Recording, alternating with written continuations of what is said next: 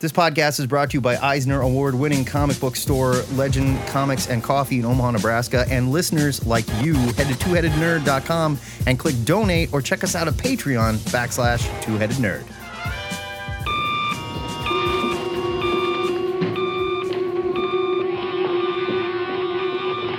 Yes? Ho, ho, ha, ha. Remember me, old chum? Jolly. Welcome to THN Cover to Cover for Saturday, October 10th. My name is Matt Baum. I am the internet's Joe Patrick. That's me. It says so right there underneath true. my beautiful face on the Zoom video.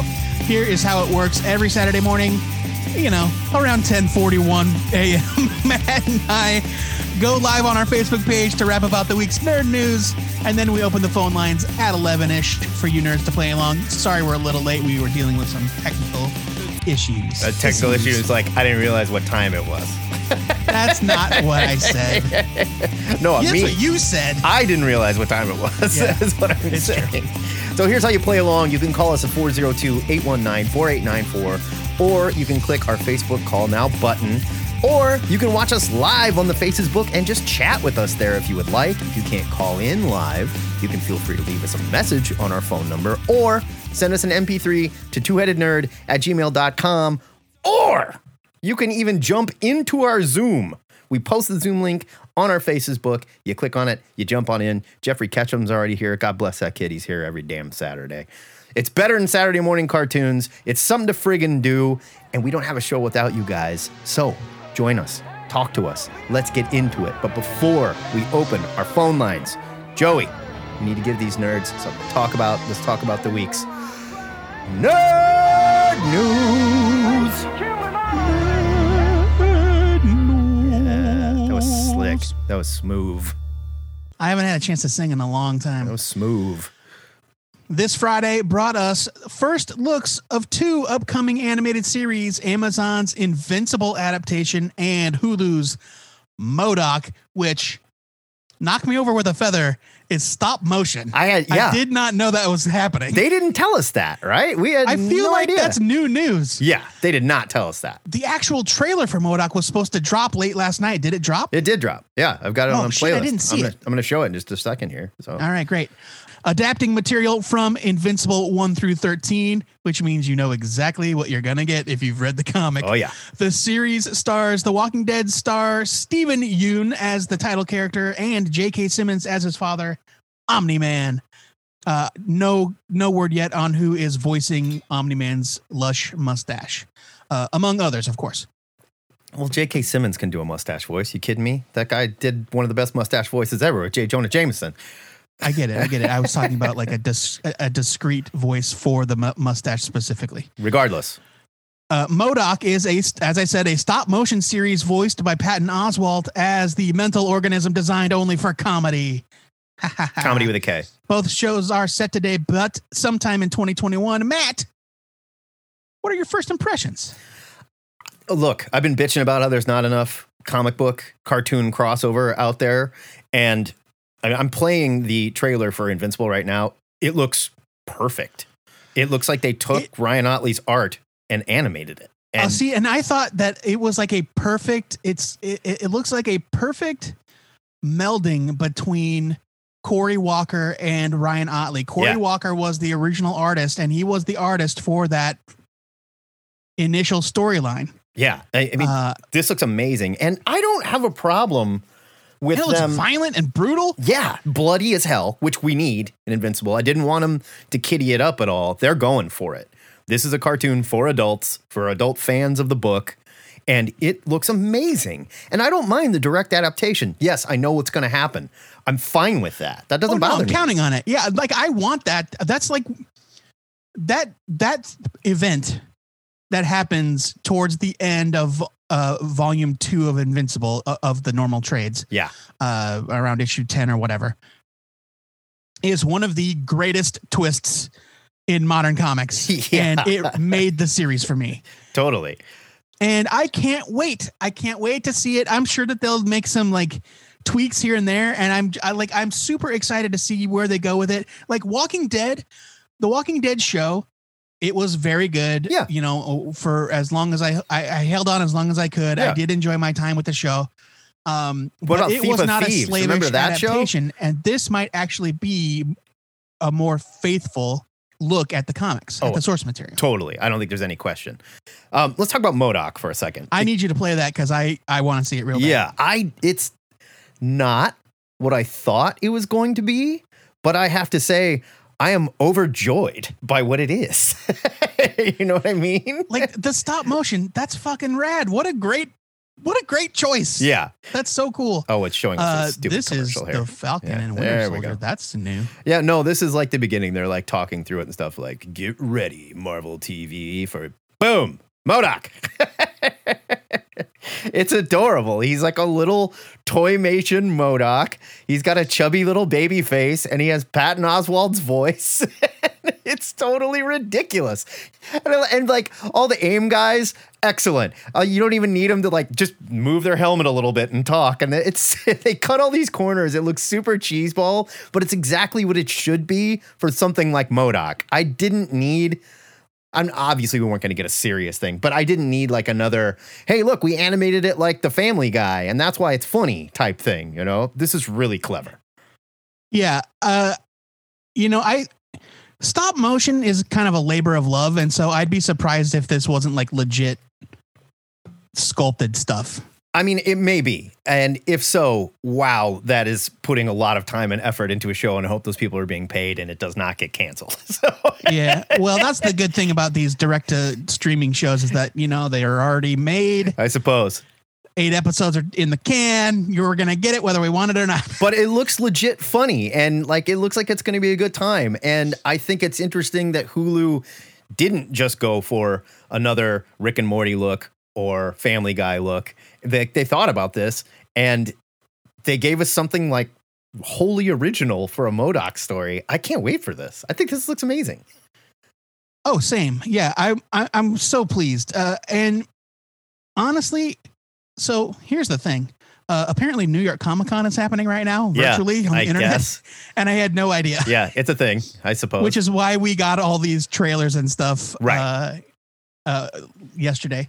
Yeah, Patton Oswalt introduced it last night, and I like saw it happening on my phone. I was like, oh yeah, that's this weekend. Okay. I forgot I host a show where we talk about this. I should pay attention. Right. And I honestly was in doubt that these Hulu shows were ever going to happen. Yeah. But I'm wrong. It's happening. And MODOK is coming. Hellstrom is coming this Friday. Let's talk about Hellstrom for a second. The early reviews are not kind from what I have read. Well, I'm not really. Are we surprised? No, not really. Like from what I've read, they said like being the first Hulu live action Marvel TV show, you would have thought that they would have tried to come out of the gates a little stronger. But like the reviewers, like after the first episode of this, I'm just not sure. 1, it was a good show, and 2, it's a show that even is like telling me that it needs to exist. Which is a bad sign. Is it even a show? Yeah, like it didn't even let you know why you need to watch this, like not a good sign for Hellstrom. I mean, I'm not excited about it, but I'll watch it and we'll review it. I do love Hellstrom. I love that character, and I think they could have gone just nuts with it. They could have gone so crazy, but instead it's like, oh yeah, he befriends a cop and they do cop stuff, and the like cop and not cop storyline that we constantly get over and over and over again when we don't have an idea for a show. He's a consultant to the police that has way more latitude than any police contractor has ever had in the history of the police. That the police put in like danger. Yes, straight up danger, like castle level danger. All right, let's move on to in MCU Marvel Sonyverse news. According to The Hollywood Reporter, Doctor Strange will make his return to the big screen in Spider-Man 3, where he's set to become the Wallcrawler's new mentor. While nothing has been officially released, if Marvel wants to go the way of DC's next Flash movie and bring in multiversal versions of characters, it couldn't hurt to have Stephen Strange to help Jamie Foxx jump from the Andrew Garfield Amazing Spideyverse into the current Spidey-centric MCU. Now, there is nothing set in stone about this, but there are rumors out there. It literally never occurred to me that they could be pulling a multiverse thing and it could be the actual legit Jamie Foxx Electro from Amazing Spider-Man 2. What is the title of the next Doctor Strange movie? I get it. I know. I get it. And I had forgotten, Multiverse of Madness. Yes. It's the multiverse. Multiverses are all the rage right now. Right. Now, here's the other thing. Spider-Man 3 is set to begin. Though. Just say, hey, look, Just say, hey, look, there was an alternate version. There's an alternate reality out there where this guy is a real schmuck. And give me badass Electro, please. Sure. Please. Spider-Man 3 is set to begin filming later this month in Atlanta, while Doctor Strange and the Multiverse of Madness is also due to begin filming this month in London. London is locking down again because guess what? COVID is on the rise. So we'll see if that happens at all. But does that mean that Spidey might also be in Doctor Strange 3? Are we going to lead in to the Multiverse of Madness when Jamie Foxx pops out of the movie into the into the MCU Spider-Verse, and Doctor Strange is like, you're not supposed to be here. We have to send you back. And he's like, but I'm Peter Parker's best friend, and I realize I messed up, and I tried to kill him, and now I have a chance to be his best friend again. Yeah, I don't want it. I don't want it at all. Our friend John Tverdick in the chat says, I really, really, really don't want this MCU multiverse shit. It works for DC because DC needs it. DC is also built on it. Right. Marvel doesn't. Marvel isn't built on it, and they don't need it. Yeah. Like, I know we had the Endgame stuff and the time travel and the blip and the whatever. Right. But, yes, as Frank points out, Into the Spider-Verse is one of the best comic book movies ever made. Absolutely. And it's an animated film. Celebrated the multiverse. And it feels completely separate from the live action stuff. But I don't know if I need alternate versions of MCU characters in the movies. Okay, just say it's Electro. Yes, that's what I'm saying. Let's talk about that for a second. I don't have a problem with them introducing the idea of the multiverse, like the Spider-Verse and stuff in the movies. I don't need them to go and pluck out elements from the Tobey Maguire and elements from the Andrew Garfield movies and make that the multiverse. I don't need that at all. If you want to do it, just do a new one. Whatever. Where we meet, Spider-Gwen and that fine. I'm into that. Yeah. Let's do it. But give me what ifs, you want to do like a kind of a twisty what if thing about like, oh, here's what happened when Spider-Man saved Uncle Ben. Right. Unless Doctor Strange is going to show up and be like, that J. Jonah Jameson is not from this reality. He's from a whole different reality. Yeah, I'm fine with the idea in concept. I don't need them to be pulling a Flashpoint with my Marvel movies. Okay, regardless of that, let's talk about Spidey and Doctor Strange. Makes sense? Good team up? Are you into it? Well, he's the only guy left with a beard, so kind of. He's got to be buddies. They got to be buddies. Well, and if you want to look at it like, okay, most of Thor is in space, Iron Man is dead, Captain America's an old man, and we're going to do some semblance of the Avengers, Doctor Strange has got to be in charge, right? Him and the Black Panther, Captain Marvel, probably. Who knows what we're going to do with the Black Panther? But Strange is right there in New York. Strange is an adult. Spider-Man's constantly looking for a father figure. Why not? I like it. Peter teaming up with odd combination, like odd couple pairings are fun. They're fun to watch. Right. And Spider-Man's interactions with Doctor Strange in Infinity War were wonderful. And so of course I'm totally down for it. I'm not sure how involved this version of Doctor Strange is going to be in whatever comes next with forming the team or being in charge of the team. He's not really the elder statesman of the MCU anymore. There are other characters that can step into that role. And it wouldn't surprise me if that was supposed to be the Black Panther and Captain Marvel, but we'll see what happens with that now. So I don't know. I do think we see Spidey in Doc Strange 3. I think we absolutely do. I think this starts something and it carries through to Doctor Strange 3. Maybe. I mean, the other two Spider-Man movies have been pretty self-contained. I think that they're leaning heavily towards Sinister Six territory, because we've got the concept of Mysterio, even though he died. Yeah. We've got the Vulture. We know that there's Mac Gargan, the Scorpion. Yeah. He's not the Scorpion yet, but he's there. He's in prison. We know Red Venom is out there. What's that? Red Venom is out there. Red Venom. Red Venom, Black Venom, all the Venoms. All the Venoms. Gray Venom. Don't forget Gray Venom. Gray Venom. And then, of course, Electro now. And so I think that they're gearing up for a big villain team up. Yeah. And I'm not sure what that's going to have to do with whatever's going on in Doctor Strange. But look, I'm not against it. I love it when characters cross over. I love it. It's my favorite thing. Speaking of which, we got a little required reading that I punched in here. Spider-Man Doctor Strange. This was old school, the trade paperback that's still in print. It was a story called The Way to Dusty Death. It collected Amazing Spider-Man Annual 2 and 14, Marvel Team-Up books, 21, 50 through 51, and 76 through 77, which were all the old school Spidey Doctor Strange Marvel Team-Ups. Spider-Man, Doctor Strange, The Way to Dusty Death, The Untold Tales of Spider-Man, Strange Encounter, and material from Marvel Fanfare, 1982. This was like all the old school. So yeah, it's not just a single story. It's like an anthology of Doctor Strange Spidey team-ups. Yeah, and it's great stuff. And then Amazing Spider-Man Volume 6, Happy Birthday, which was J. Michael Straczynski, John Romita Jr. This was... it was issues 57 through 58 of his Amazing Spider-Man, and then it jumped to issue 500 because the numbering changed. Right. 500 through 502. This was not when we were at a point where we were neck deep in the Straczynski shit that we don't care about and would rather not think about Spider-Man. This was still pretty fun. Dormammu was invading New York. And like the Fantastic Four were there. Cyclops happened to be there at the time.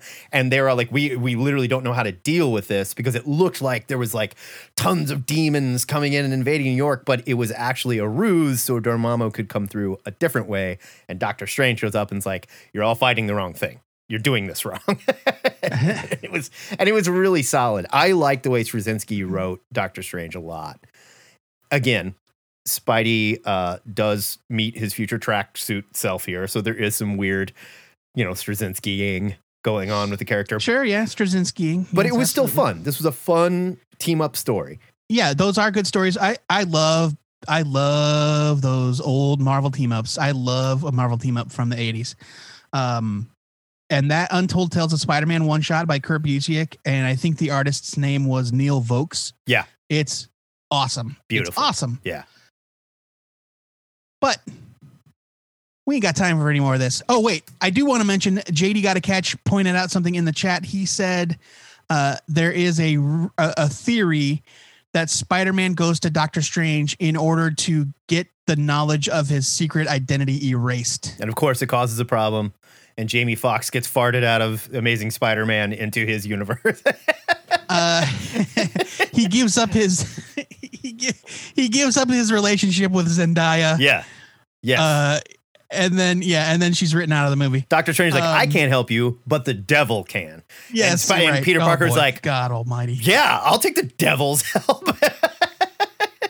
Thank you, Satan. And Satan's like, no problem. Spider-Man 3, one more day. Great. Thanks for putting that idea in my head, JD. Thank you.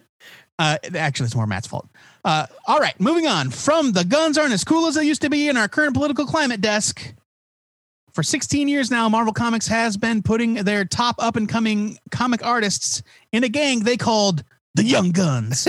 And now I see that Matt has punched in some commentary. Yeah. After years of mass shootings, they have a new class of artists and a new name, the Stormbreakers. It's a little more politically correct, I suppose.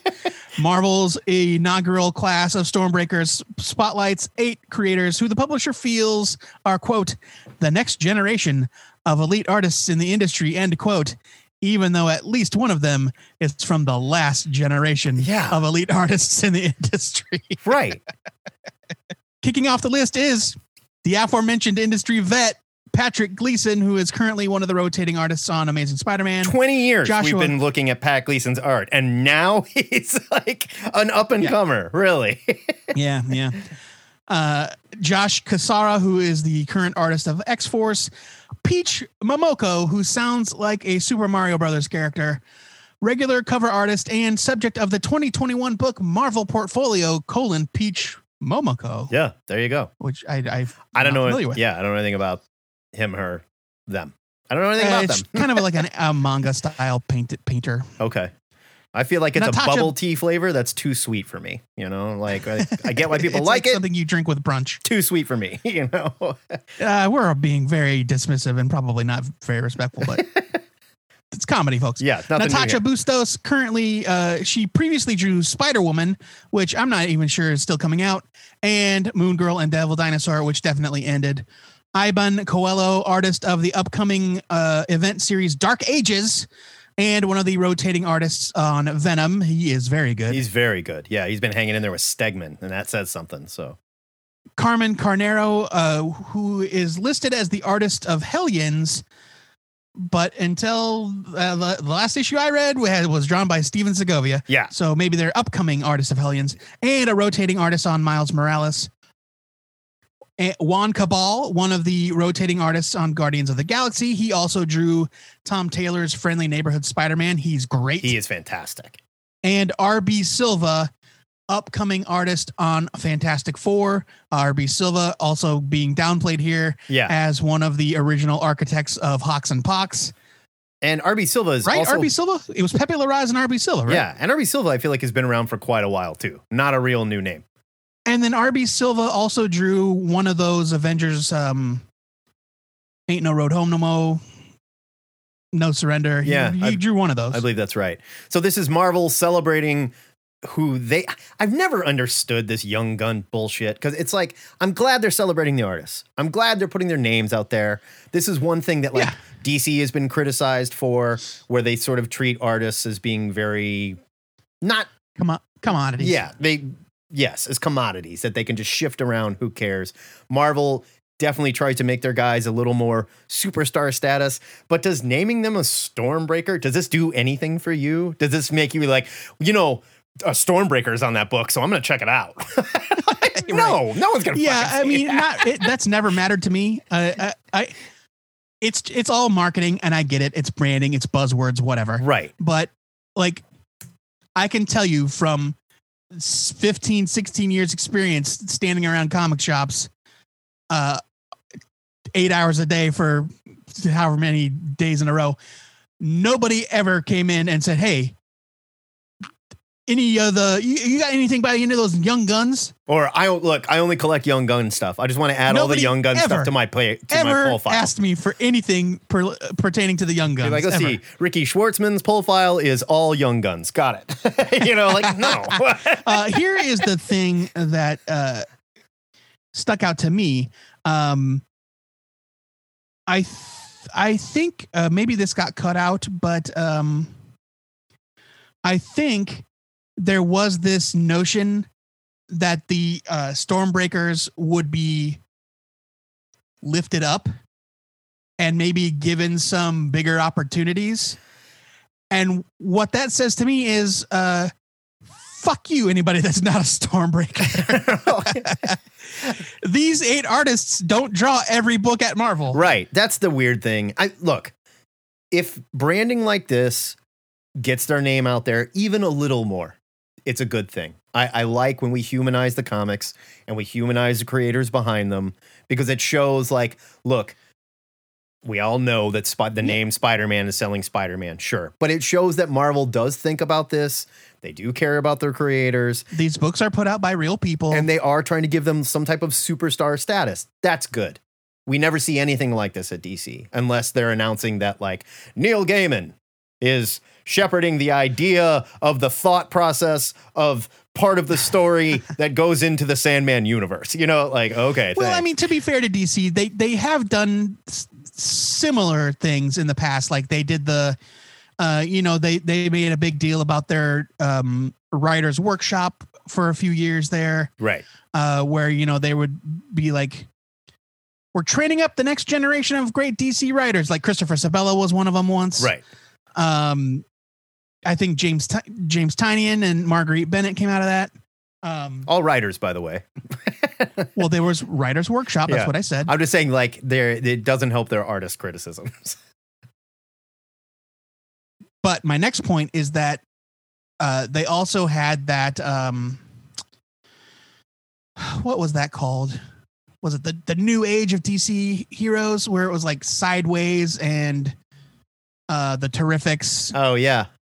Yeah. It was that kind of mini imprint. Don't call it an imprint. Oh, that's when they were doing the what and that was all like very artist forward. That was like, pop-ups. Yeah, this is drawn by Doc Shaner. Those were the pop-ups. Yeah. Yeah. Like that line was very artist forward. It was was artist driven. And so you know, DC does its own thing to elevate their creators as well, but Marvel has really gotten behind their artists with this Young Guns and Stormbreaker nonsense. I love that they say like they didn't give a reason why they changed the name. I guarantee they changed the name because having guns in the title doesn't look. I mean, I'm fine with it. It's fine. You know? Be socially responsible. Good for you. They could have gone the Kimmy Schmidt way though and made them the Young Gun Takers. You know. Oh yeah.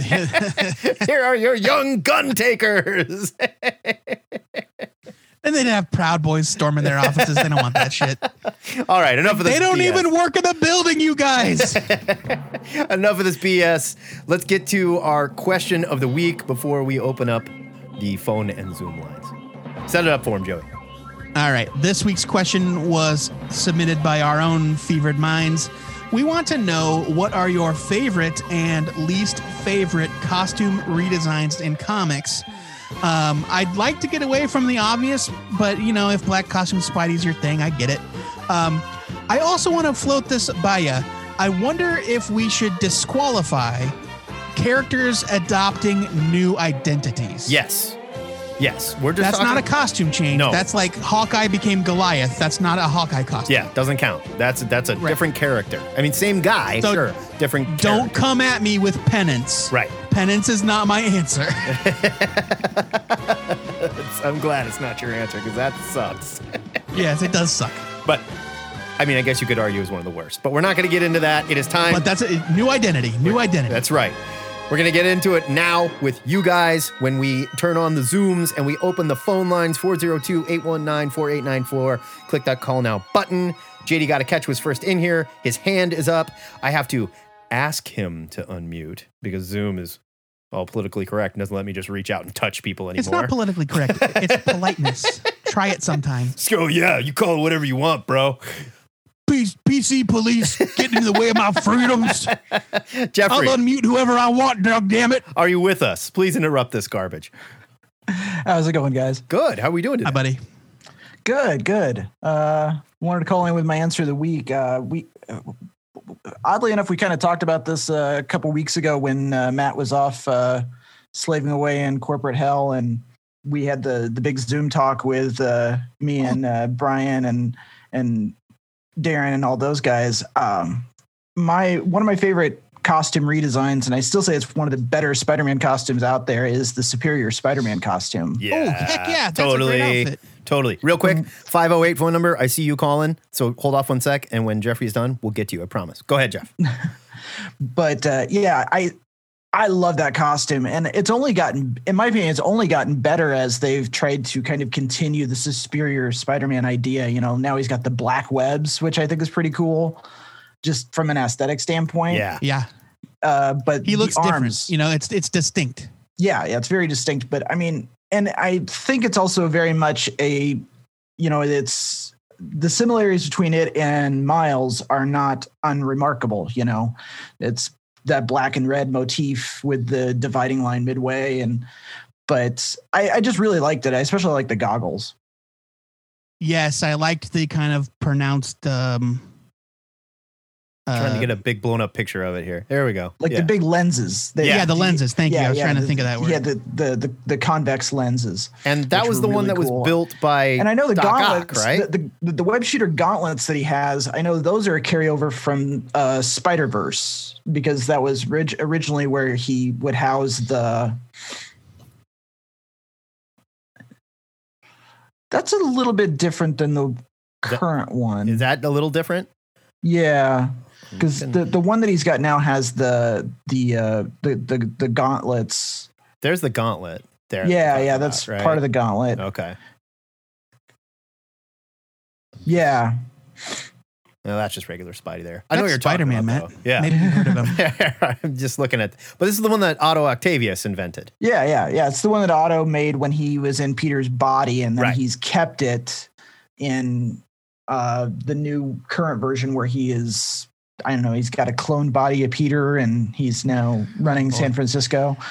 Yeah, that's a whole thing. Yeah. I like that book, actually. I thought Yeah, that no, book me was too. fun. I really liked it. Before I fell off of it, I liked fallen him- off of everything. But I liked him conscripting the bad like monster gang. the with night shift, The night shift. I loved him just conscripting them. fucking night shift. I You love work those for me idiots. now. Deal with it.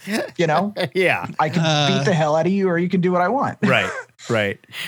Yeah, the Brothers Grimm and Digger and Gypsy Moth and what a just bunch like, of losers. What else are you gonna do with a D-list group of villains like that, other than have like Otto Octavius just run roughshod over them? Yeah. Put him in a gang, That's obviously. That book was a lot of fun. Though, speaking of like spooky stuff, I do have to say, Matt, thank you. I plowed all the way through Daymen, and Yeah. that is fantastic. And if we don't get a TV show of that, I quit. It was supposed to be, FX optioned it like years ago.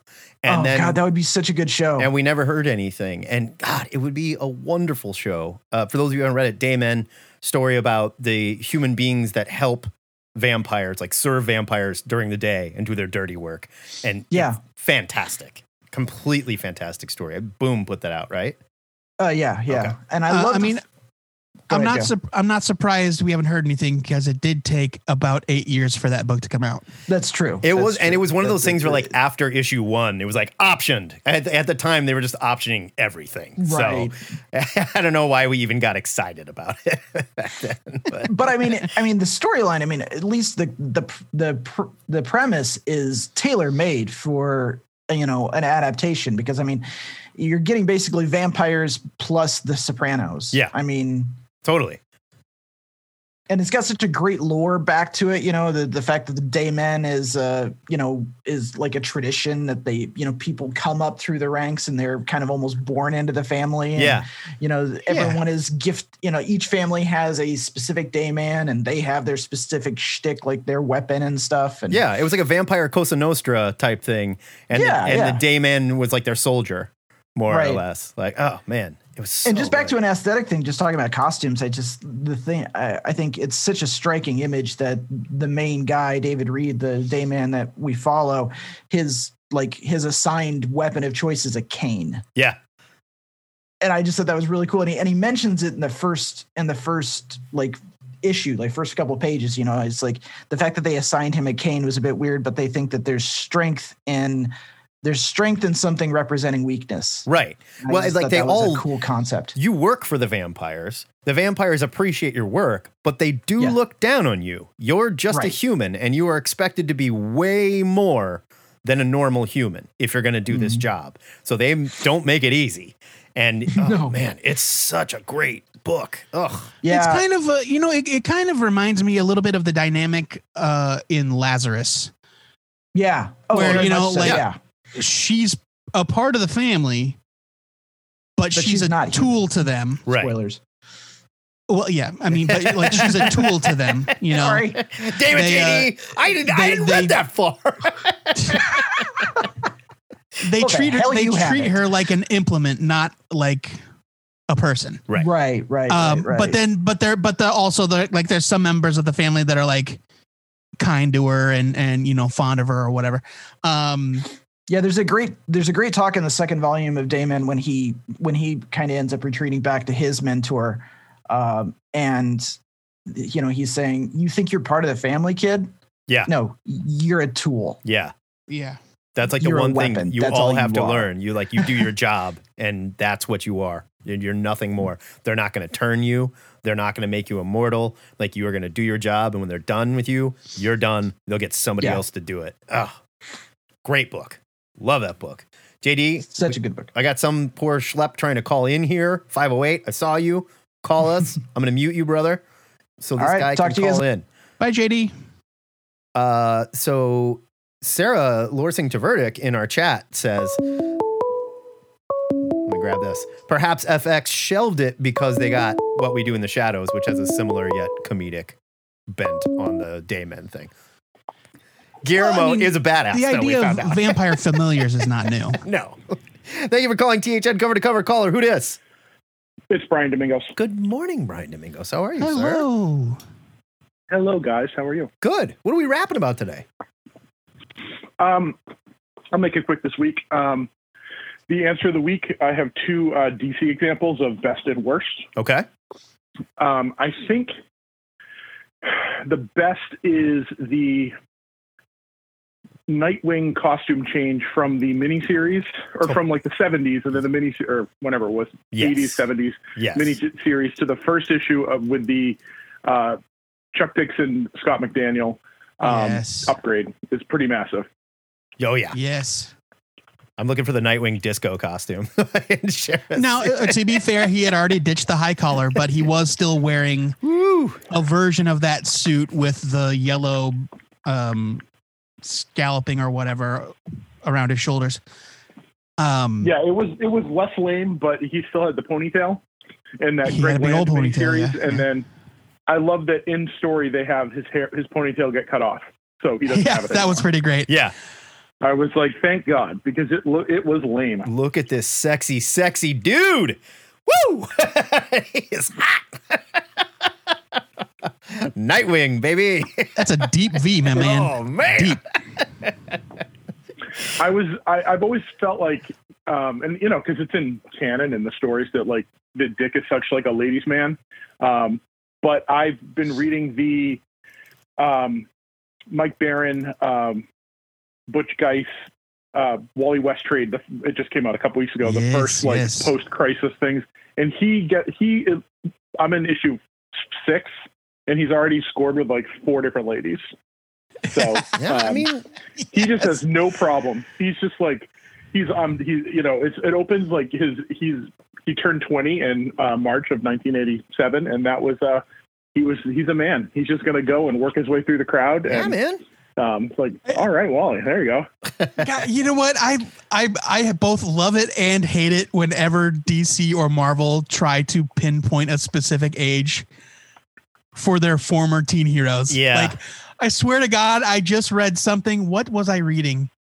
I started rereading the Kurt Busiek, George Perez Avengers, which, by the way, is still amazing.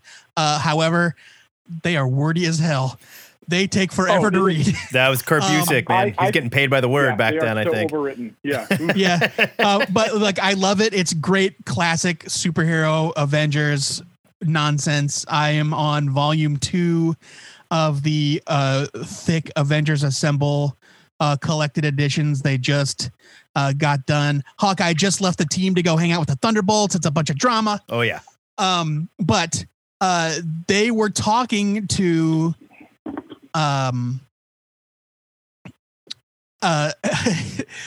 Jarvis has a kid that he sponsored from a fictional Middle East, a fictional South American country, and of course she ends up being like this superhuman shapeshifter, Silverclaw, and so she's still there in the mansion, and somebody says like, "Oh, we should ask her to leave the room. You know, she's just a kid."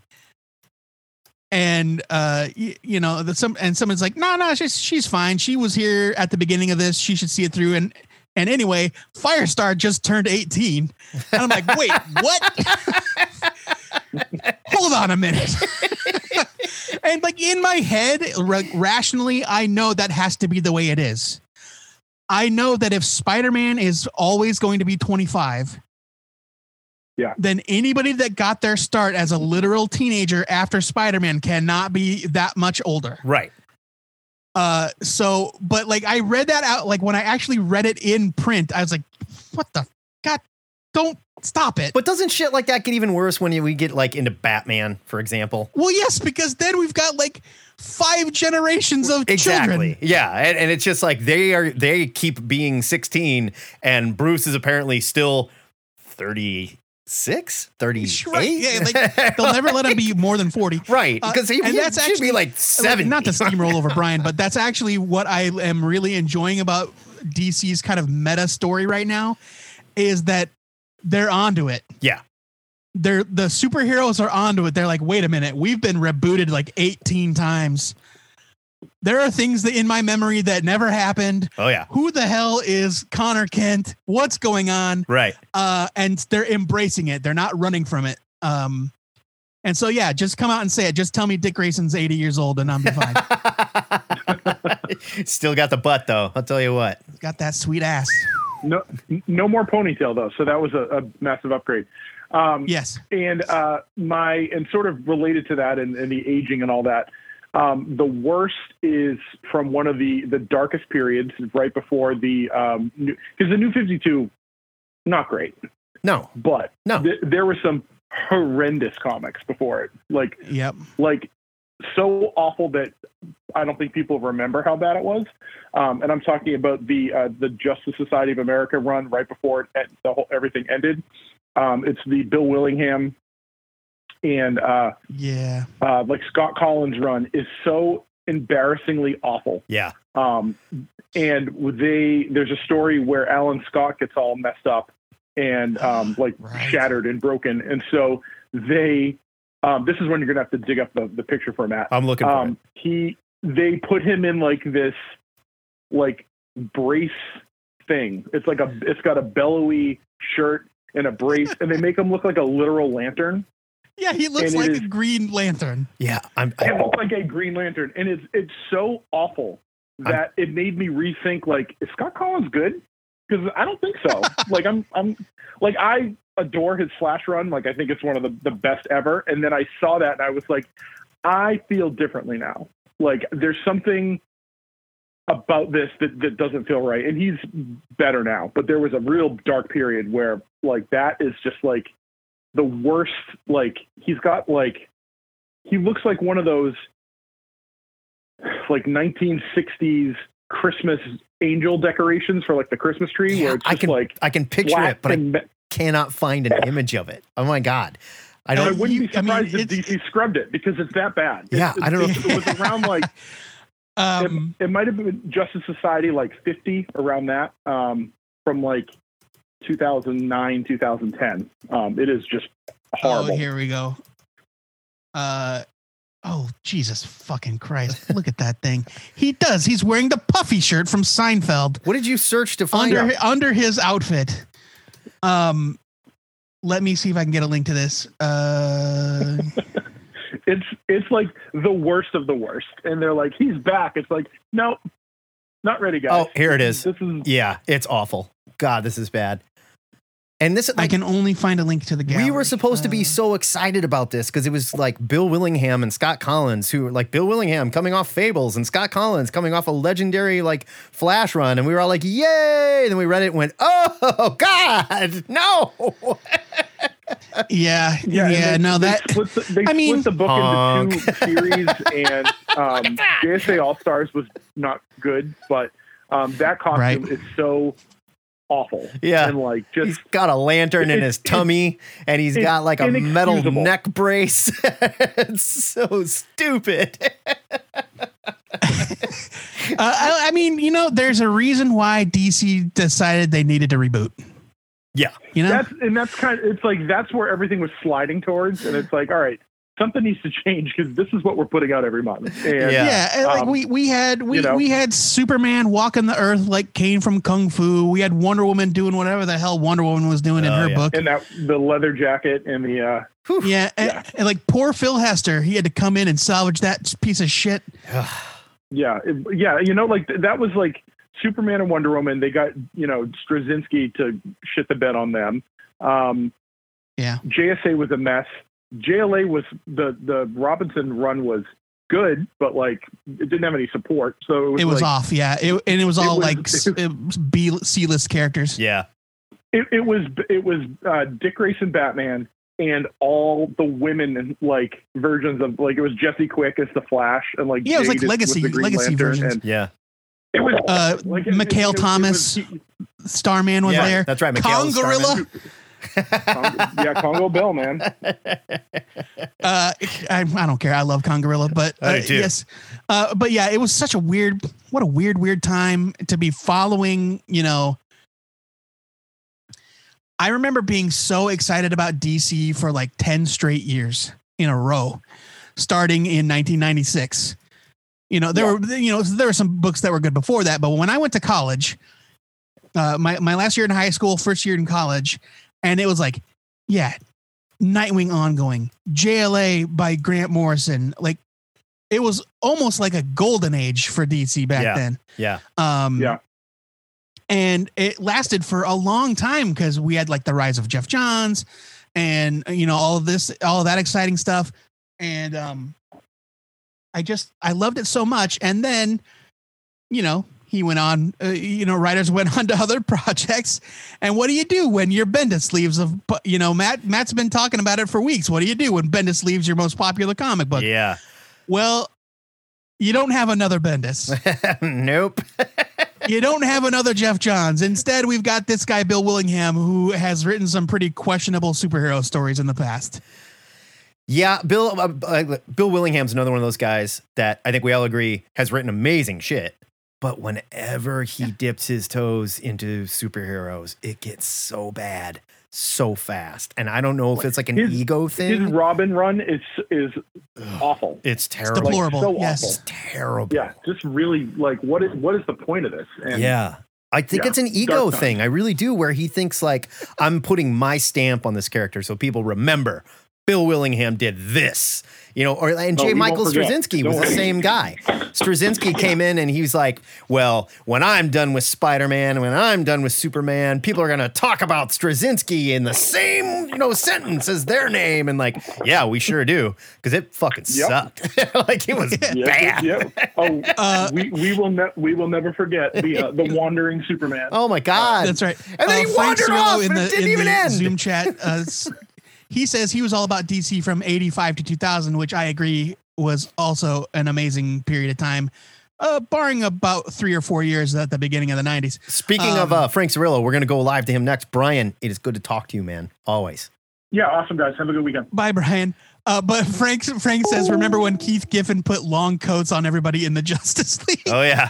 The answer is yes, I do. Oh, yeah. That was a look, though. It was so sexy. Like, you had to have the trench coat at the time. Trench coats, baby. Right? Trench coats. Frankie, how we doing? Trench coats. I'm good. How you guys doing? Good. Real Frank. good, You man. sound amazing, You as do. always. You sound good. Yeah, it's that snowball mic I got, man. The It's the best. fidelity. Not the bad. fidelity. No, I love it. Not I love bad. it. So I'm going to talk about. I would love to talk about Star Trek Lower Decks. Yeah, I want to give a spoiler-free review of the entire season. Do it. Lay it on us. If that's okay. All right, cool. Yeah. So I only watched it once through, so I got to do a second watch. But anyway, I felt like it was a slow beginning. It was.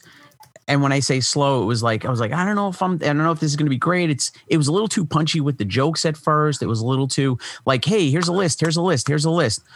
And then as the season went on, and 10 episodes, and as the season went on, it just got better and it got better. And by the time they got through the first 5 episodes, you're like, oh yeah, this is a good show. It's fun. It's funny. It references Star Trek the way it should. It's not like, it was kind of bashing you over the head with it in the beginning, but it got better and better as it went on. When it got to like those last 3 episodes, absolutely blew me away. And that last episode, without giving any spoilers, was all of the emotions about Star Trek. I mean, I was laughing, I was crying, I was just like, I cannot wait till the next season comes out. And the amount of guest stars that came into the show, the people that were referenced in the show, and I want this to be spoiler free, but they definitely went for it in one this one clip. They just went for it, and I'm like, I am so happy they did. And I'll say this is like they went back and referenced the original animated series visually, not just talking about 50-foot Spock, but there was a visual picture, and I'm like, yes, they did it. They just now brought all of the Star Treks together. That is and awesome. I was so happy with that. I love the old school animated Star Trek so much, and man, it's not an exciting show. Also, no, it was a man, I slow love it. burn. I love it so much because it had. I watched Star Trek as a kid, the live action. I watched and when the cartoon premiered, I thought it was a dream because it never showed up. I was 5 years old when it came out, and it never came back for years. And I was like, was there? And I kept thinking, was there an actual Star Trek animated series? I thought I imagined it. And then all of a sudden I'm watching Nickelodeon one day as like, I don't know, it's probably like a late teen or something, because I was watching Rocko's Modern Life or something like that. And all of a sudden, like, here's Star Trek, the animated series. I'm like, no way, it actually existed. Yeah. And I was totally blown out of the water. And I was like so happy it wasn't just like a dream. It was like that dream you have when you see the lost episode of Star Trek. Well, and the old school Star Trek animated was like scripts that they had for the show that didn't get made. And it was amazing. And they just animated them. And they had all the actors did the voices. Is it taboo to talk about other podcasts here? No, please. Come on. Okay. So Mission Log. They're all imaginary, Frank. It's fine. Okay. So Mission Log did a great take on Star Trek, the animated series. And one of the things that they talked about that was more important than anything else was just talking about how they had all of the original writers, producers on the animated series. This wasn't just a kids show. Yeah. And Aaron Harvey, I don't know, Aaron Harvey does a great podcast, but he put a book out about Star Trek, the animated series, and it's a beautiful book. And if you have a chance to get it, I would. I absolutely love the book. I'll have to check that out. I didn't even know that was a thing. Check it out. Yeah. Check it out. I've got the DVD collection of like the entire Star Trek animated stuff. Oh yeah. Oh, me too. It's fucking great. I love it. Yeah, like it's straight. If you like the old show, you will like the animated series. It's fantastic. Definitely. Oh, definitely. So I'll answer the question of the week. Let's do it. My answer is this: best redesign of a character, I'm not sure if it fits, is the Kitty's Fairy Tale, the Nightcrawler Banff. Kitty's Fairy Tale Nightcrawler. Are you looking for it? I'm looking for it. Okay. Keep going. Are you talking about when he becomes the Banff or when he's dressed like a pirate? No, it's Kitty's Fairy Tale. It's just this story she makes up. And in the story, she makes Nightcrawler into this little cute, cuddly, 3-foot Banff. This dude. And that I think is my and the Wolverine's like the Tasmanian Devil redesign is hilarious. Yeah. I remember that. That was Dave Cockrum, right? I believe. Yeah. Okay. Here it is. Uncanny X-Men 154. And he legit Wolverine legit looks like Taz. Yeah. Yep. They were like little baby cartoon versions, basically. Yeah, and he's like a Smurf kind of. Yeah. It was adorable. Yeah. He's great. That was like my favorite redesign of the characters or costumes. I mean, I realize his costume's pretty much the same, but right. That's a solid one. I dig it. Yeah. All right. Your kid loves it too. All right. Go smack that kid around for us, will you? Come on. Tell him we're trying to do a show here, Frank. Jeez. Good to talk to you, brother. Always. Good talking to you too, man. See you, Frank. Thanks. Jason Sachs, you are up next. I'm asking to unmute you. So welcome aboard. Good morning, guys. How's it going? Good. Hi, Jason. How are you doing, brother? So there's a few fan-made Star Trek The Animated Series episodes up on YouTube. I've heard about these. And they are legit, really entertaining. There's one where they find this drifting spaceship that's like this enormous ship. It's like Rendezvous in Rama with Rama, the Arthur C. Clarke story. And they encounter it, and they have the scientists on board who's really excited about it.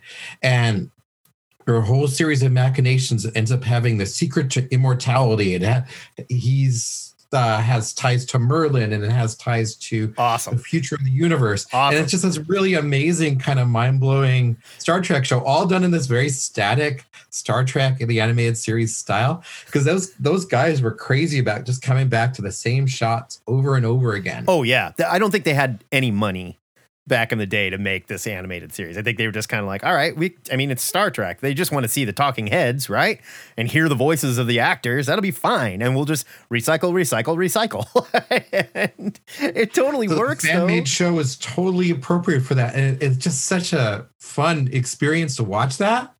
Because it's kind of high tech and low tech at the same time. Yeah. And it's just really fun to see other people playing with the characters. I mean, it's kind of fan fiction, right? But at the same time, I just thought it was super fun. Drop a link to one of those in the Facebook chat so peeps can see that. Definitely. Though I've never I've watched part of one of them and was just like, I didn't realize it was fan made at the time. And I thought to myself, wait a minute, how come I don't know what this is? And yeah, it was really good, actually. So I'm so into comfort food entertainment these days. Yes. For obvious reasons, right? And so I got into that, and I've been watching. Then I moved into watching old science fiction and horror movies. Nice. From the 1950s and 60s. Nice. Because I just don't even want to think about the modern world, right? Well, there's no reason to. There's no reason to whatsoever, Jason. Right. I mean, unless you like things on fire, people getting shot, and white supremacy, you know? I was up until 3:30 this morning because I've been binging the first season of Star Trek Discovery in anticipation of the new season next week. And so I wanted excited. to finish. I'm So so yeah, excited. I was desperate to just inject something wonderful directly into my brain to forget everything. I started watching Phantasm last night, and Casey was like, oh boy, this movie again. Here we go. I Phantasm. fucking love Phantasm, man. Old school 80s horror. Voyage of Sinbad has been incredible. Oh, Voyage of Sinbad. Best With the Ray Harryhausen monsters. to this day, best animated skeletons on screen. And they were Toymation, and they were rad.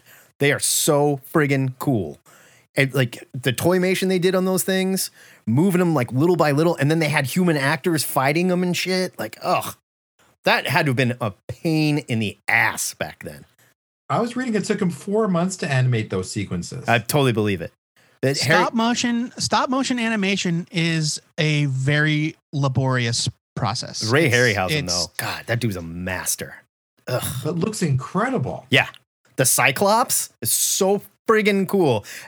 Now, unlike any Cyclops from actual Greek mythology or anything, he was like, nah, it should be really big and it has a horn and it's scary as hell. But that is expecting it to be totally cheesy and dumb, Yeah. but the first time he comes on the screen, I'm like, wow, this looks incredible. yeah, it was so cool. Better than any CGI. Totally. I love that stuff. Clash of the Titans. Miss it so bad. I love it all. Best and worst costume are both Thor. Oh, okay. The worst Thor costume was the one that Mike Deodato drew Yes. as part of this Warren Ellis World Engine storyline. Oh, Yes. man. So he had this enormous head of long blonde hair, sometimes pulled back in this great man ponytail kind of thing. Let me find this. I And know then exactly what you're talking about. Armor across his chest, but a bare midriff. So we could see that. We could see that 12 pack. That 12 Gotta see his abs. prominent and powerful. Also, huge chains connected to Mjolnir, right? Oh, yeah. Yeah. Oh, yeah. Huge, thick chains. Here we go. Yeah, it's terrible. He was so. Oh, it's just so awful. It was sexy, is what it was. You guys are just scared. That's all you are. It was so Yeah, sexy. I'm scared. All right, Look at this I man. am scared. That's true.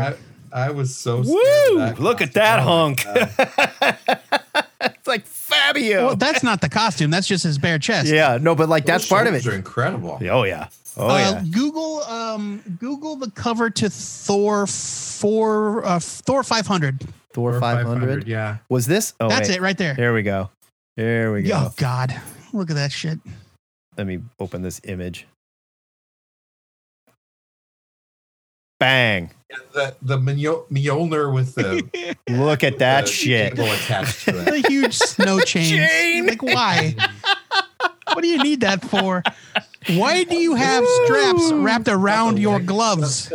But this is You're back. already wearing gloves. This is back Why when do Mike you need straps Deodato around your gloves? Deodato drew every character like they were starring in gay pornography. Like totally. He's wearing high-waisted bikini briefs that also have a huge chunky belt wrapped around them. They also appear to have like a camel toe design like in there, right? It's got like a crease down the middle. Yeah, I don't know. What they were going for there. More power to him, I guess. I always figured he went the other way. Deodato's got it, flaunt it. Deodato was guilty of this for a long time, though. Like, right? Whenever we got Deodato redesigns, I don't ever recall going, "Yeah, that kicks ass." Like, I mean, this was the 90s. I don't think it. Like Deodato, yeah, he was an offender, but everybody did this crap. Well, sure. I mean, like, they were doing what they were doing. It was the 90s. I mean, we'll forget. And they were worse, though. They were so desperate. They were just so desperate to like, just give me a taste of that Image stuff. Oh yeah. You know? Like, oh, you guys want extreme? We can do extreme. Check this out. 2 X's. Yeah, 2 X's. You got to have one big X and one little X. The best I always thought was the Thor costume from the JMS run. Yes, I really like that costume with like the chainmail arms and Michael Straczynski. More of a tunic kind of. Yeah. I vaguely remember this design and just tweaked it a little bit so it totally made sense for a warrior to wear. Oh, yeah. Okay, definitely. Where he had like the chainmail and this was a great looking Thor. And I think that they kind of adapted that a bit in the first Thor movie. Mm-hmm. Yeah, definitely. Here it is. Sorry, I'm jumping through multiple screens here. I apologize. Bang. That Thor. Yeah. Awesome. Completely awesome. I love the chainmail. And like he still had like the leather on the boots and stuff. So it was still very like Norse, if you will. Still had like the weird circles on his chest. You know, and like the helmet was a little smaller and sat on his head a little lower. And I love the way like this was Coipel drew this, right? Coipel or whatever. Yeah. Okay. Yes, Olivier Coipel. Yeah. The way like the nose and like his cheeks are drawn, where he just looks beefy, like he was big more Scandinavian beefcake. Yeah, like you know, Ugly's a great word for it. Yeah, like a fighter. Yeah, he's been through a few fights. He's gotten that nose broken, but he's ready to fight again. Yep. I really like that run. You know, we were talking about Straczynski earlier and how he's really good on something until he's not, but I really liked pretty much his entire run on Thor. I don't recall him doing anything too offensive on Thor. No. Right? Like we liked that Thor run.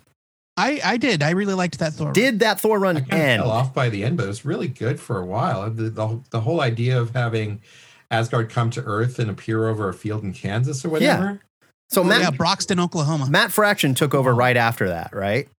Yep, Matt Fraction came onto the book after Straczynski left. And now, did Straczynski finish that Thor run? I want to say yes. Because I think that Fraction's run was a restart with a new number 1. It was called The Mighty Thor. Okay, right. And it was right after an event, too, wasn't it? There was like a huge event that happened. Siege, maybe? I think it was Siege, yeah. Because that was all about Norman Osborn. Yeah, they tried to, because Asgard was floating above Asgard. Yeah, that's right. And Siege was really good, as I recall. I love Siege. Yeah, that was fun. Siege is a perfect event. It was 4 issues. Yeah. And out. They didn't like belabor the point. And it was a nice cap on that era where it's like, heroes are outlaws. The villains are in charge. Yeah. Now the worm has turned and the world has seen that Norman Osborn is cuckoo for Cocoa Puffs and we should have never put him in charge of Homeland Security. Go figure. Who would have guessed, though? How could we have possibly known? It's Norman Osborn. He's always been so stable, you know? I don't get it. Jason, it's good to talk to you. David Robbins has been waiting with his hand up patiently, so we're going to let him go next. Talk to you later. Bye, buddy. David, I have asked to unmute you, sir. I may have asked twice. I don't know. There we are. Talk to us, David. Hello. How are you today, sir? Doing all right. How you guys doing this morning? We're doing good. What do you want to rap about? Not bad at all. Excellent. Well, I got a quick answer to the question of the week, and then I've got a question for you guys tailing off of Mr. Sachs's discussion there. Yeah. Let's do it. Okay. As far as favorite redesigns, I really don't have one that I can say is favorite, but I really like the, speaking of double X's, Extreme X-Men redesign of Rogue with the green and the white. Yeah, I agree too. Where There she went with the scarf and all that kind of stuff as well. There was not a lot about that series that I liked, but there were some really good character redesigns. I got the Rogue right here, and I did. They kind of had that uniform look with the red. Yeah. Yeah. The red and the white. Like still recognizable as their outfits, but like color coded almost. Yeah. Agreed. On the flip side, the X-Men redesign that I can, that's not that one's good, but that's not even the one I'm talking about. Yeah. I'm talking about like that was a later one, wasn't it? That was later than the one I'm talking about. I think it was a cover of it might not be Extreme, but she's in green and white and that kind of. I don't think it was Extreme X-Men. I'm trying to think of the one that you're talking about, but I know exactly the one. She had like the longer scarf and like. Yes. Yeah. Yes. But the flip side. Is that Chris Bacalo doing Rogue? I feel like that was either Chris Bacalo or Adam Kubert.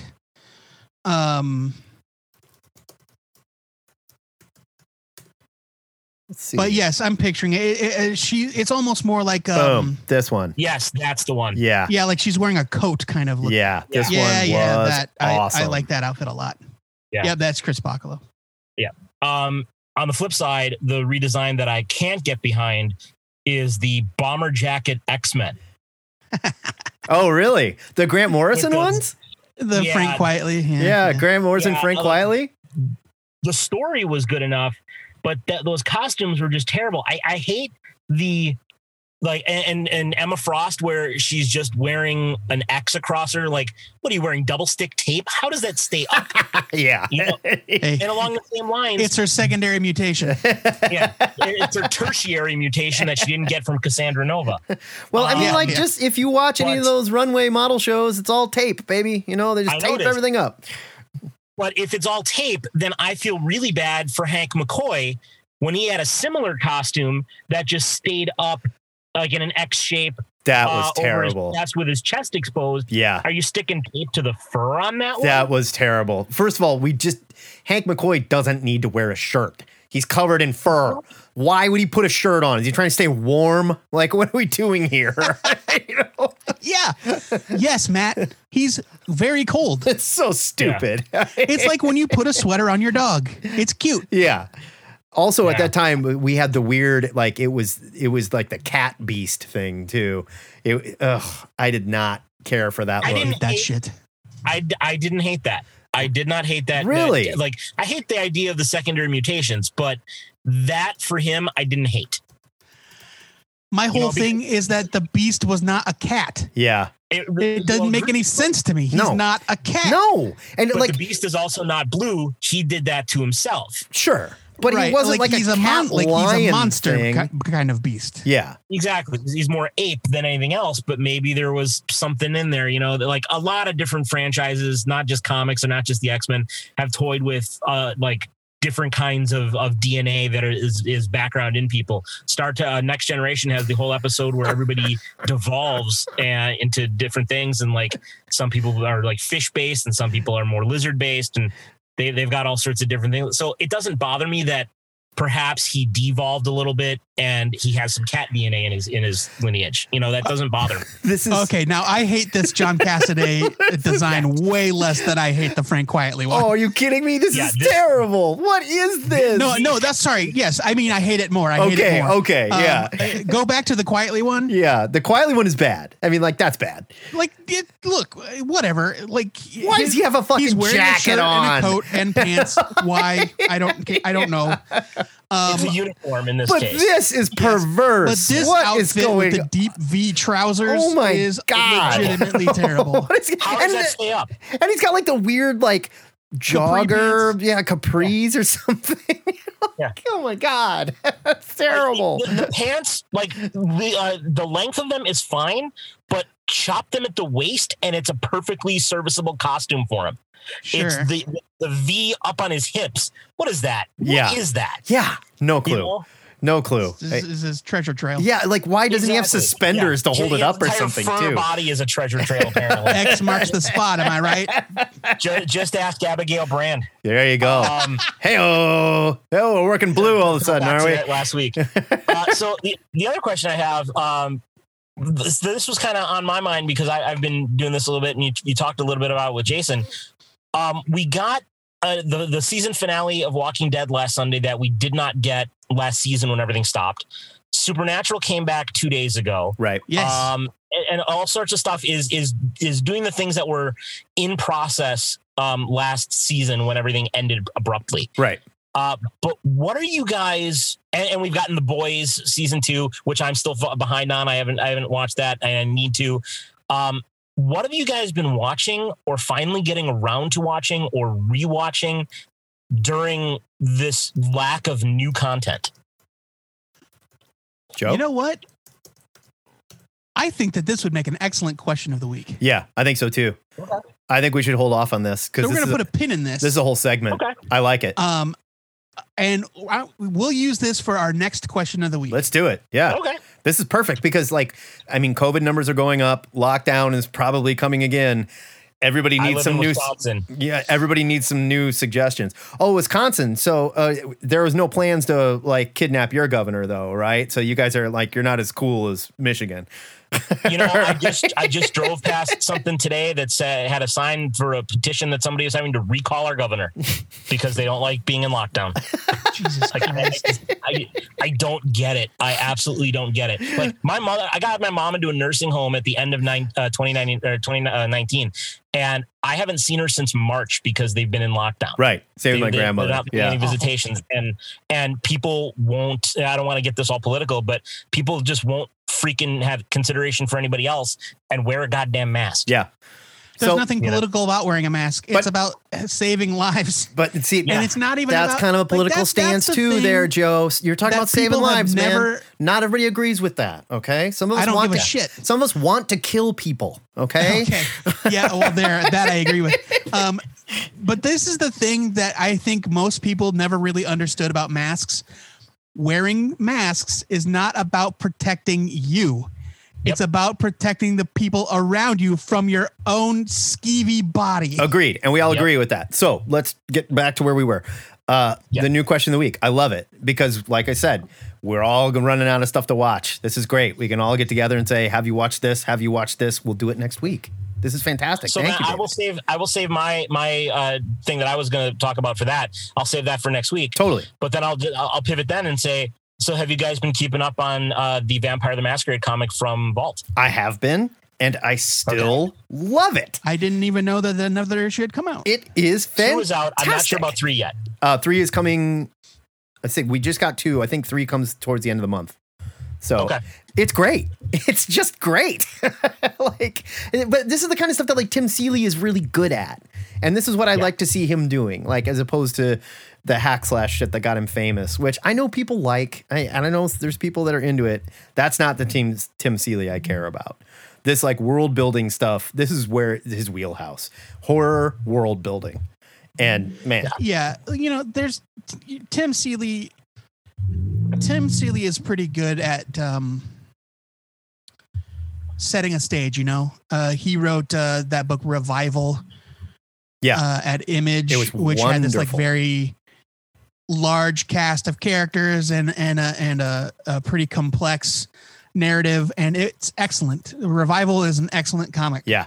And so like he's absolutely capable of telling a rich, compelling story with a lot of lore He knows what he's doing, and he when he also- wants to. He knows when he's working differently, you know, like in a book like Hack Slash, it obviously that crossover they did with the Crow is just unreadable, and he wrote that.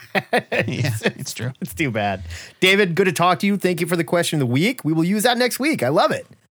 Excellent. I will call in next week and talk about what I was going to talk about today. Bitchin'. Sounds Very good. good. And by next week, I will have an addendum to what is already my answer. All right, there we go. All right, kids, we are going to get out of here and check the voicemails and check the MP3s that came in. Thank you for playing along. Thank you for calling. Thank you for zooming in. And thank you so much for being cool to each other and making this a place where we can hang out and talk and not attack each other and just celebrate shit and laugh about shit together. Thank you. Seriously. We appreciate you guys. Before we do sign off, though, let's just catch up on what's been happening in the Facebook chat For sure, so for people sure. can hear those answers. Our buddy Shonix was watching. Hi, Shonix. Good to see you. He says his favorite costume redesign was Rogue's hair waves over the slick back. Wait a minute. Rogue's hair waves over the slick back. I don't know. That's gonna be a tough one to search. He likes the long curly hair. He likes the like waves the Jim Lee version over as the opposed to, slick like, the back. Yeah, punk rock John Romita Jr. right. That like butch I get kind you. of road. I hear you. Yeah. Back in the day. Worst costume redesign is a tie for Eric Larson's Venom crazy tongue and teeth and his black and red Spider-Man. Hard disagree, buddy. Yeah, I kind of like that black and red Spider-Man. And I think McFarlane's I think McFarlane set the stage for that Venom, but yeah, that wasn't Eric Larson's fault. It was bad, but it wasn't Eric Larson's fault. He did take that ball and run with it. Yeah, but that's what Eric Larson does. That's his thing. I always kind of liked it when they made it look like Spidey's costume was red and black. I knew that it wasn't black. It's blue. It didn't bother me though. But yeah, it was like a color affect. I thought that was really cool. Something that Eric Larson did do that people either love or hate is that Eric Larson gave Spider-Man's eyes the ability to emote. Yeah. He would have him squinting his eyes sometimes, which I think personally I love. I thought it had a lot of personality. But people were like, no, it's a piece of cloth and plastic. There's no way that's working. No. Dave DeMarco fucking hates it. But yeah, I think it's great. Todd Turner. Welcome aboard, Todd Turner. Yeah, I don't know that name. I don't recognize. Yeah. But I'm happy to have you. You inspired him to go back and rewatch all those old Harryhausen movies. They're so good. They're so freaking The movie, it was the movie that made him start collecting comics. I asked my grandma to get a Clash of the Titans book from the drugstore. Instead, she got me Teen Titans #1 in 1980. Well, I mean, they're very similar. The rest is history. I'm like, nice job, Grandma. Honest mistake. She's like, all right, I know this kid's an idiot, and I know he's into monsters and people in costumes. John Treverdick says there have been several fantastic improvements to Power Girl's costume, where different artists have tried to make her costume actually functional and less degrading. I agree. There's a version of her costume that she wore in the late 90s, and they kind of brought it back in Birds of Prey for a bit. It was yellow and white. Yeah, it was good. It was like a full bodysuit. I love that costume. I can't even remember the writer who tried to like legitimize the boob window. It was Jeff Johns. Was it? Yeah, and he was like basically had her saying like, "Hey, this keeps the villain staring at these while I'm punching them in the face." You know, like I mean, there was more to it than that. Really? But yeah, he tried to write it off as some sort of empowerment thing. It's like I can be sexy if I want. Yeah, which is true. Yeah, absolutely. However, if you want to, male writers are not really in a great position to grant agency to female fictional characters. That is okay. So that is a question I would like to do sometime. And John brought it up, like female superhero costumes and functionality. Like who had the worst functionality in their costume? Like running around with stiletto heels, you know, and like, like midriff completely bare, but armor on your shoulders or something stupid. You know? Yeah. There's a whole discussion there. Definitely. John also said it might be because I'm a child of the 90s, but all of the Age of Apocalypse X-Men redesigns hold a special place in my heart. Yeah. The Joe Madureira Belts, stuff. pouches, missing limbs and all. I so agree. Good. All right, let's check this damn voicemail. Hey, this is Ryan Mel, aka Hebrews, calling in. this week, before I get to my answer for the question of the week, I just want to talk to everybody, let them know that I was able to help a friend out in her non-comics professional life, interview Brian Michael Bendis coming up on October 20th. Oh, damn. If you search for Hillel at Home, which is a Jewish student organization around the country, they are doing a Zoom discussion with Brian Michael Bendis, and I helped make a lot of the questions. So we're not just inviting students, but we're inviting lots of other people. It's totally free. October 22nd at 6 p.m. via Zoom. I will put a link in my email that I send over for everybody to check out, and I'll throw it up on the forum shortly. Kick butt off. And for real quick, my cover to cover answer is Super Grover 2.0. Super Grover really needed an upgrade from when I was a child and even before that to, what kids are watching today. The costume actually makes sense, and it is an actual good update. I can't say a lot. I don't think there's been a lot of good costume updates over the years. So yeah, again, I just want everyone to check out the upcoming interview on Zoom with Brian Michael Bendis that I happen to be a part of on October 22nd. And my answer is Super Grover 2.0. All right. Thanks, nerds. Bye. There is your Super Grover 2.0. I have never seen this Super Grover. Oh, cool, though. Yeah, it's pretty cool. It's got like a lightning bolt with a G on it and stuff.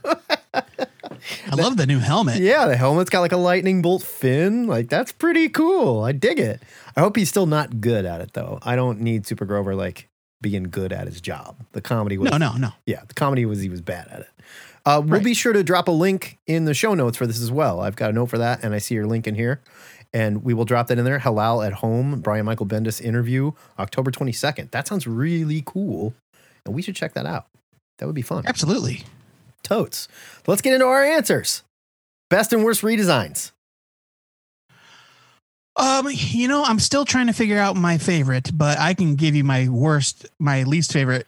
Number one with a bullet is the New 52 Superman. The New 52 Superman was terrible. And why is he wearing armor? Yeah. Why is he wearing nanotech armor? Stupid. It is just stupid. Not just the design, the idea is just stupid. And it's not even cool looking. No. It's not that would not be a cool outfit on any character. No. It was 20 years out of date. Just what a misfire. What a misfire. It was Jim Lee, right? Designed it.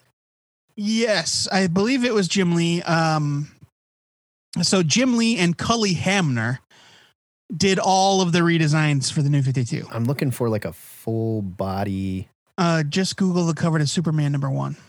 Oh man, and like the collar goes all the way up and shit. Oh, this is bad. Oh, he put everybody in chokers. Yeah. All of his Justice League members had those little chokers with the V. Excuse me. So stupid. Yeah. So stupid. Awful. And like the cape came and like pinned to his like a chest plate almost. Like, what is this? God, that is bad. It's just a legitimately terrible design choice. Yeah. Close second is their decision to put all of those extra lightning bolt squiggles on the Flash. Yeah. The Flash has one of, if not the #1 most iconic, perfect costume designs ever. Yeah. It's instantly recognizable, simple, functional, beautiful. And they took it and they were like, this needs to be way busier. This is what you're talking about right here, right? Yes. So bad. And it's like, okay, like, you know what?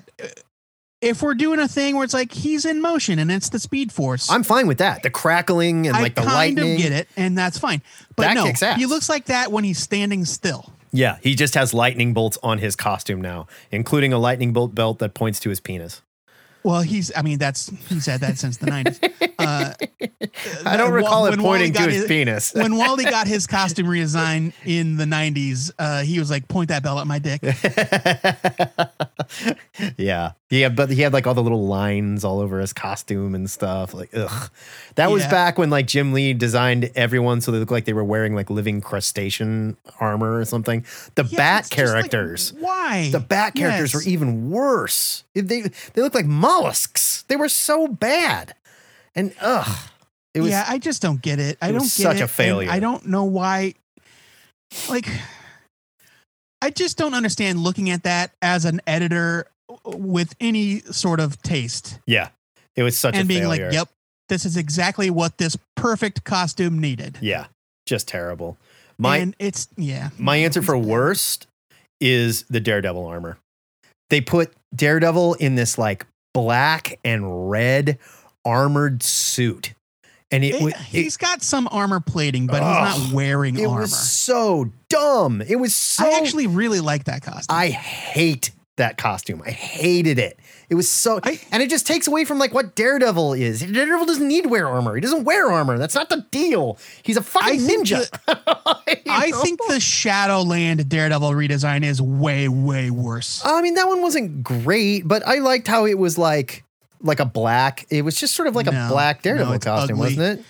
It's ugly, and it's got like, now the D looks kind of demonic, and Well, because he was no. possessed, bro. The demons made it look scary. I hate it. I hate that outfit so bad. Yeah, this Look one at right that. here. That's terrible. Well, I mean, he was supposed to be evil, you know. No, it wasn't great. It definitely wasn't great. But I think the armored Daredevil was just even worse. It was so stupid. And as far as 90s excess goes, I think the Daredevil redesign is one of the tamest. Like, I understand he's got some armor on his shoulders and on his thighs, but he's not wearing a suit of armor. It was it's a spandex costume. But it didn't need it, first of all. None of those redesigns needed it. And some of them were absolutely egregious. But like the tone of the book still stayed really good. And they just had him in this really dumb armor. And it didn't work. It didn't add anything to it. It was just stupid and offensive. And I feel like Daredevil is another one of those characters. I mean, look at this. Come on. I feel like Daredevil. I'm sorry, that looks cool to me. Daredevil is another one of these characters where his outfit is so instantly recognizable and iconic and simple. And here he looks like Daredevil 2099 with like pointing shit on his knees and weird fish scale armor on the shoulders and sides and like weird neck fangs and God. Look, as a kid in the 90s, I was like, Hated that's it. badass. That costume is Hated it. badass. So stupid. So, like, I mean, you could make an argument for Daredevil's his change from the yellow and black outfit to the iconic all red outfit for one of the best.